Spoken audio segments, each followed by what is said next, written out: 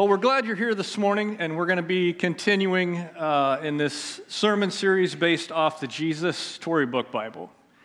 And so a quick recap for those of you who may be joining us for the first time. In week 1 of this series, Andrew talked about creation and how God spoke and things came into existence, and he said they were good. And then he formed humanity out of the dust of the earth, and he breathed life into them, and he said, it is very good. And then in week 2, Andrew talked about Adam and Eve in the Garden of Eden and how everything was how it was supposed to be, and then sin entered the world and we had the fall. And before we go on, I want to call a quick time out and kind of echo a little bit what Camille said. So I want to remind you or encourage you to continue to pray for Andrew on his sabbatical. Wow, there's emotion with that.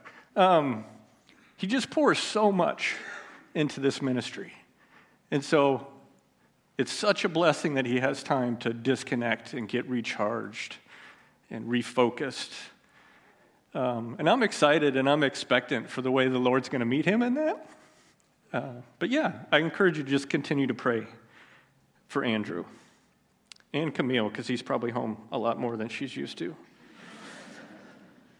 But last week we talked about Noah and the ark and the flood and how that story paints these pictures of Jesus and our relationship with him. And if you're following along in the Jesus Storybook Bible, you may notice that we've skipped ahead a couple stories today. We've skipped ahead to the story of Abraham and Isaac. But just like last week, there is so much in this story that reveals who Jesus is. And I mentioned last week that the Bible is made up of all these amazing stories. But all of those stories tie together into one big story that point to Jesus. Every Old Testament picture has a New Testament principle. And every New Testament picture has an Old Testament principle. It's a reflection of Jesus, this entire book. And so today, when we get to Genesis 22, we see this story of Abraham called to sacrifice his son Isaac. And I didn't think about this till this morning. I'm not sure how they're teaching this upstairs, but hopefully it's not like that video. When this story is often taught, we talk about Abraham's unwavering faith. And that is absolutely true. But also, I think there is way more in this story that paints a much bigger picture. It's a perfect picture of the gospel from the very beginning. So we see Scripture tell us that Abraham has been faithful for many years. He has seen God do amazing things in his life long before we get to Genesis 22. God had promised Abraham that he would have a son and that he would create nations through him. But as we also know through Scripture, Abraham is pretty old. And it says his wife Sarah is barren. So they can't figure out how they're going to have this son. So they take it upon themselves. Scripture tells us that Abraham had relations with Sarah's servant Hagar. And they had a son, named him Ishmael. And then God comes along and says, no, you're going to have a son of your own. Abraham and Sarah, you're going to have a son of your own. And when Sarah hears this, we see in Genesis 18:22 that she laughs at that proposition. Because at the time of this story, at the time of Isaac's birth, Sarah would have been 90, and Abraham would have been 100 years old. So as you can see, that's pretty easy to laugh at. But we also see that God has this miracle birth, this miracle conception, miracle birth. Just like we see in Isaiah 7:14, the virgin will conceive and give birth to a son that you will call him Emmanuel. So we see this parallels of this story, Abraham and Isaac, already starting with Jesus. And since we've watched the video, I'm not going to read through all of this, but we're just going to kind of walk through it today and look at all of the parallels. So it starts in Genesis 22, verse 1. Sometime later, God tested Abraham. Now, this is an important point that we need to stop and look at for a moment. God is testing Abraham. He is not tempting Abraham. Temptation is something that the enemy does to try to bring out the worst in our humanity. But God will test us to bring out the best in our humanity, our faith in him. And I don't know how all that works. I'm sure some of that can both happen at the same time. But one of the ways that we can know is by trusting in God, trusting in his sovereignty. Right? Because we know Romans 8:28, and we know all things God works for the good of those who love him, who are called according to his purpose. How do we know if our faith is good? We test it. We put it to hardship. Because it's easy to say, I love God, when everything in our lives is going according to plan. It's easy to say, praise the Lord, when we know that the cupboards are full. And one of the highlights of my job is when I get to perform weddings. But I'll be honest, I think pretty much every wedding I've ever performed, at some point during the ceremony, I've giggled to myself. Because I look at the couple as they stand before me and they just have this deer in the headlight look. Like they're listening, but they're not really hearing me, if you know what I mean. But what makes me kind of giggle is when they turn and they face each other and they're just staring into each other's eyes, and I say, repeat after me, and they exchange their vows. And in their vows, they say, in sickness and in health, for richer, for poor, in good times and in bad. And that's good, but I think in that moment that's full of love and is full of joy, I think what they hear is good times, richer, healthy. But the reality is their love for one another, their faith for one another is going to be tested. It's going to be tested in the bad, in the poor, in the sickness. So we see God is testing Abraham, not tempting him. And in this test, we see God testing the most sensitive part of Abraham's life, his son Isaac. All his promises from God are wrapped up in Isaac.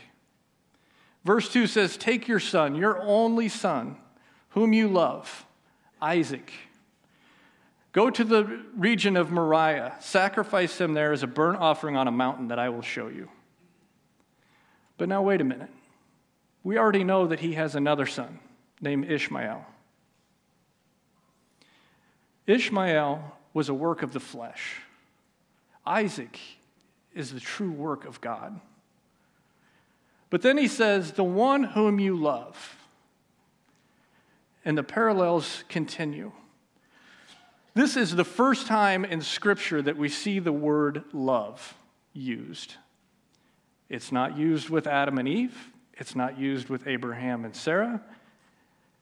It is painting the picture of the love of a father for his child.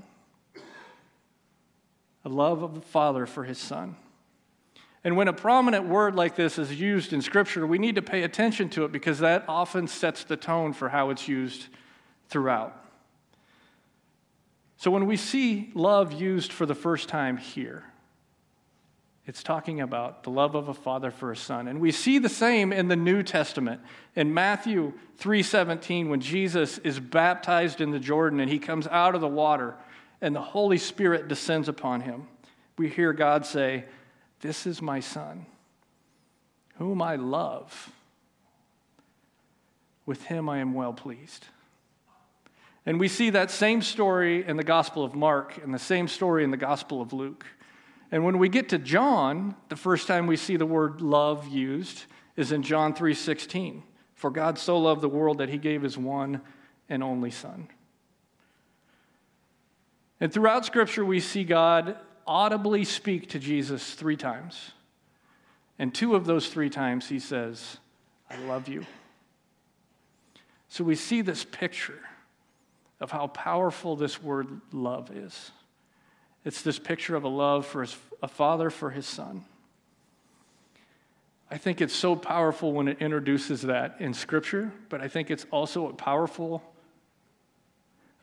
reminder for us, for the dads that have kids, how important it is that our children hear we love them. It says, take him to the land of Moriah. So what is Moriah? It's a ridge of mountains by Jerusalem. And we see in 1st, 2nd Chronicles, this is a land that this man named Ornan had a threshing floor. And then as you read on, David comes along and he buys the land. And then Solomon comes along and he builds a temple there. And just north of where the temple would have been, kind of at the peak of this Moriah ridge, was a place called Golgotha, or Calvary. A place where Jesus would later be sacrificed. And this is the only place where we see God asking for human sacrifice. We see in Leviticus that he would later say that he would never ask or accept human sacrifice. So we see all the parallels playing out. And then in verse 3 it says, early the next morning. So imagine this. Abraham gets this command from God that you're supposed to sacrifice your son whom you love. And he has to sit with that through the night. Most of us can't sleep when our kid has a cold. He had to wrestle with this all night, that he was called to sacrifice his son. I can't imagine. But what does Abraham do? He gets up early. It says he saddles his donkey. He takes 2 of his young men with him. He takes Isaac with him. He splits the wood, and he sets out. Abraham is just deliberate. He's doing what he is called to do. But notice what he doesn't do. He doesn't tell anybody what the plan is. There's no record of him sharing this with anybody. He's just being deliberate in his actions. And so, knowing what he is called to do through all of this, in some ways, I wonder if Isaac was already in his mind dead. But he also knows that all of God's promises are through Isaac. So somehow, in all of this, Abraham has to be preparing for either a reprieve or a resurrection. Abraham, or in Hebrews 11:17 through 18, it says, by faith, Abraham, when God tested him, offered Isaac as a sacrifice. He who had embraced the promises was about to sacrifice his one and only son, even though God had said to him, it is through Isaac your offspring will be reckoned. So Abraham is wrestling with this. I'm called to sacrifice him, but all my promises are in him. And so he sets off, Abraham and his son Isaac. And it says they have 2 servants with them. One of the pictures it paints here, how many people were hanging with Jesus, or were with Jesus when he was hanging on the cross? 2. And it says this is a 3-day journey to where in Abraham's mind, Isaac is dead. How many days was Jesus dead? 3. So we see this parallel, or the pictures being painted. In verse 4 and 5, Abraham, it says he looks off in the distance and he sees the place. And he tells the servants, wait here with the donkeys. We see in the New Testament Jesus entering into the Garden of Gethsemane, and he tells Peter, James, and John, my soul is crushed with grief to the point of death.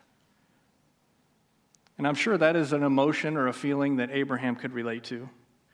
But then Jesus says, stay here and keep watch with me. And then it says he went on a little further to be alone with the Father. So Abraham says, you wait here with the donkeys while I and the boy go over there. But imagine, if you can, what Abraham must have been thinking and feeling as he made that walk up that ridge with his son, knowing what he is prepared to do. Would you be reflecting on all of those special moments that you've had with your son, his growing up, the laughter, the playtime?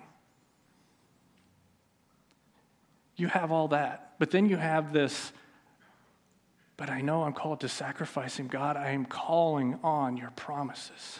The amount of faith that Abraham has in this moment.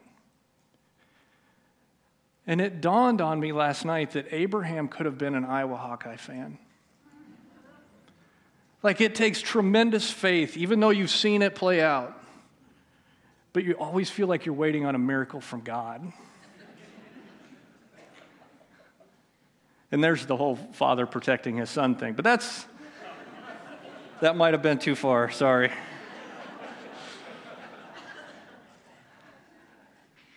But then the other thing I wondered is, as I mentioned earlier, Abraham didn't tell anybody the plan. So then I got to wondering, I wonder if Abraham was thinking what I sometimes think, and some of you guys might relate to this. Like, he's going to do something that he's not real sure how this is going to turn out. How am I going to explain that to my wife?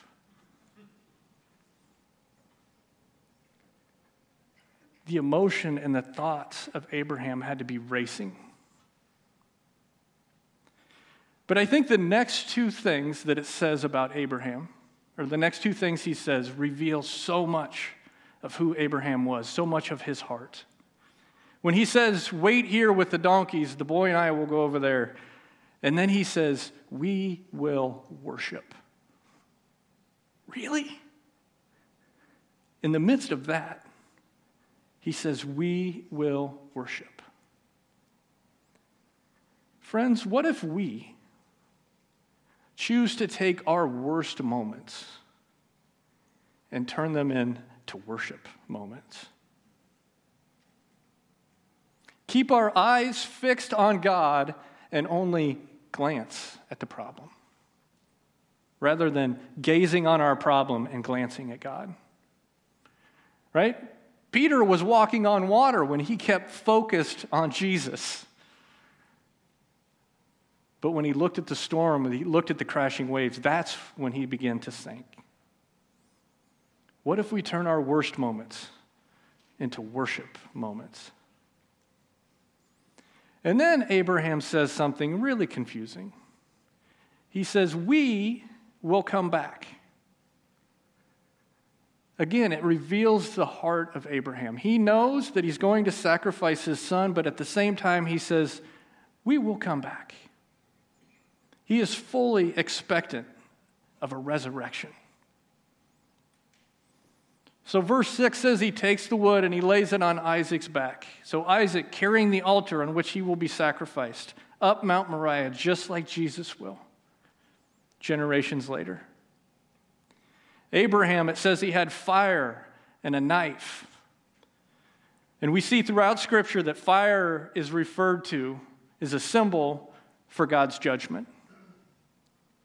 And a knife or a sword is talked about in Ephesians when it lists the armor of God. The sword is God's word. It's God's promise. So then we get to verse 7 and 8. And we see the only recorded conversation between Abraham and Isaac. Isaac says, my father. To which Abraham replies, yes, my son. Same way we see Jesus in prayer when he talks about Father or Abba. And then Isaac mentions the fire and the wood. He gets the sacrifice and he gets the judgment, but he doesn't mention God's promise. He doesn't mention the knife. And he asks about the lamb. And Abraham says God will provide for himself the lamb.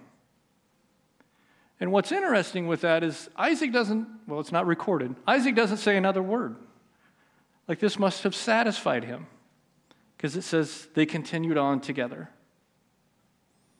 And in verse 9, we get to this where Abraham builds an altar. And it says Isaac was laid on it and he was bound. But keep in mind, like some translations say that Isaac was a lad. So that gives us this reference that Isaac is somewhere between 13 and 40 years old. Which also means that Abraham is somewhere between 113 and 140 years old. That's pretty old. No offense to anybody that's 140. But it shows no signs of struggle. There's no fight. There's no misunderstanding. Isaac lays on the altar and he was bound by Abraham.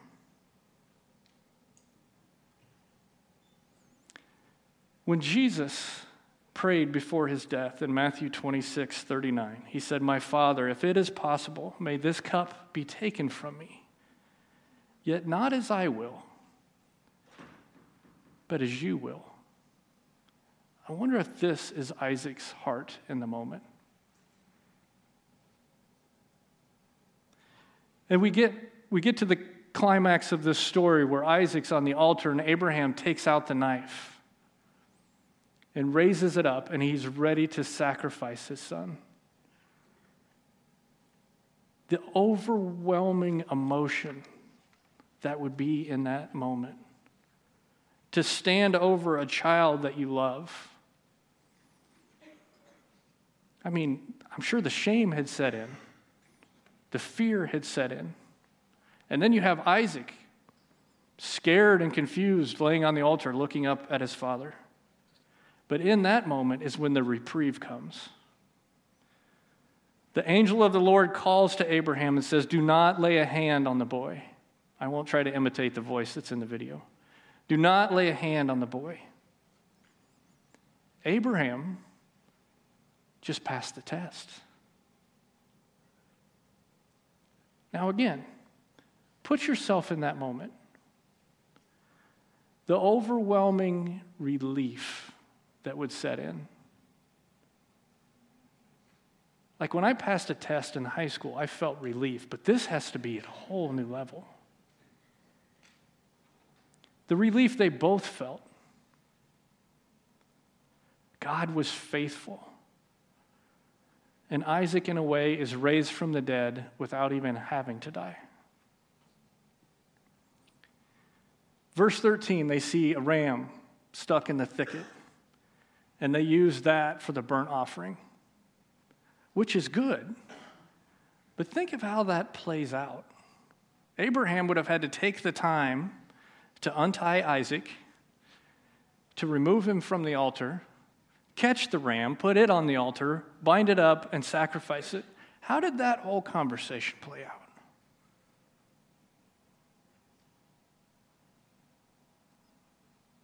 But we see this picture of the gospel being played out throughout this story. Abraham had told Isaac that God will provide the lamb. And we see in John 1:29, John the Baptist calling out the same thing. When he sees Jesus walking towards him, he says, "Behold, the Lamb of God who takes away the sin of the world."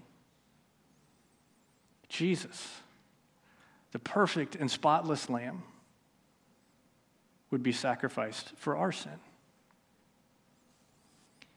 And then we read in verses 15 through 18 in Genesis 22, "The angel of the Lord called to Abraham from heaven a second time and said, 'I swear by myself, declares the Lord, that because you have done this and have not withheld your son, your only son, I will surely bless you and make your descendants as numerous as the stars in the sky and as sand on the seashore. Your descendants will take possession of the cities of their enemies, and through your offspring all nations on earth will be blessed.' Why? Because you have obeyed me." But then look what happens. In verse 19, it says that Abraham returns to the men, and they go to Beersheba. Where did Isaac go? We knew he's been saved. We knew that he'd been spared from death. But he's not mentioned. Scripture never mentions the two of them together, Abraham and Isaac together, until we see Isaac at Abraham's grave. Abraham died when he was 175. And it says that Isaac and Ishmael buried him. But then again, Isaac disappears until we see him return to be united with his bride, Rebekah. He's gone, and he returns to be united with his bride. Jesus ascends to heaven, and the next time we get to see him, we, the body, the church, is when we're united with our bridegroom. He is our bridegroom. We, as the church, are his bride. So we see this story time and time again. This image of the love of a father, a son conceived by a miracle and named even before he is born. His son offered as a sacrifice. For 3 days thought to be dead, but was raised up. Then comes back to be united with his bride. It gives us this example of God being faithful and what it means when we're faithful to him. To trust him and to worship him even when we can't see the plan. To turn our worst times into worship times. Abraham said God himself will provide a lamb. And if you continue through, about 28 generations later, that thing happened. Jesus, the Lamb of God who takes away the sin of the world. And in Revelations, it talks about, worthy is the Lamb who was slain. Worthy is the Lamb who was slain. And this term worthy is a weight word. If you think about it with a scale, right? When you have a scale and you go to purchase something, you put it on there and it weighs it down. And until you put something on the other side of equal value or same weight, and when those things even out, you're considered worthy and you have purchased what you want. When we take our grief, when we take our shame, our guilt, our addiction, our dysfunction, our sin, we really weigh down that scale.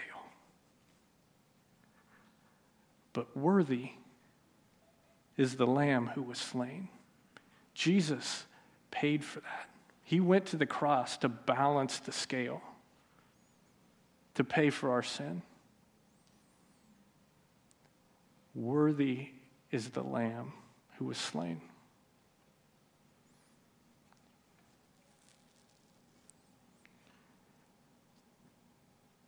And we get to remember that. One of the things we get to focus on is all that Jesus did for us on the cross when we take communion. And this morning is known as World Communion Sunday. Today is a day to remember that Jesus is the head of the church. Jesus Christ is the head of the church. And that every Christian church in any denomination that promotes Christian unity, today is a day we remember that we are all one body. So in a moment, we're gonna take communion together, knowing that Christians all over the world will be participating in this same sacrament. And we promote that us being all one body, whose sin was paid for by Christ on the cross. We remember that the Lamb is worthy. Worthy is the Lamb who was slain. Let's pray.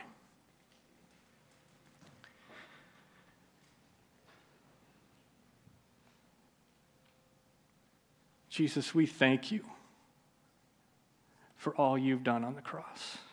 All the things that we are so unworthy to receive. But we are worthy because you say we are. Jesus, you paid the price for all the ways that we fail, for all of our sin, all of our shame and guilt. You say, I love you enough that I'm willing to die for you. So as we come to the communion table this morning, Holy Spirit, would you prepare our hearts? Would you prepare our hearts that this wouldn't just be a routine or a ritual that we go through, but that we would be convicted of our sin, that we would be brought to repentance, and that we would worship the worthy Lamb of God.